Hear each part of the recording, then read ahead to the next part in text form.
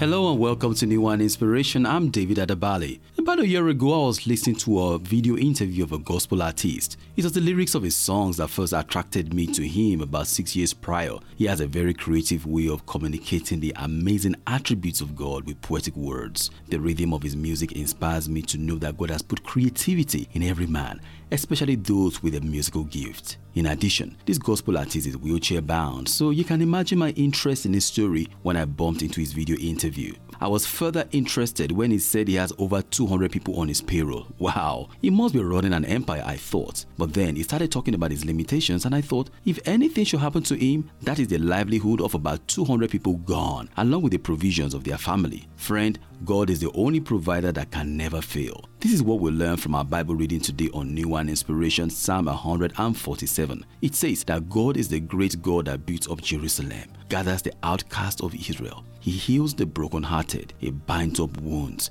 He calls stars by name, He lifts up the humble. God covers the heavens with clouds, He prepares rain for the earth. God makes grass grow. He gives food to the beasts and provides for the young rivers, and He is in charge of the whole world.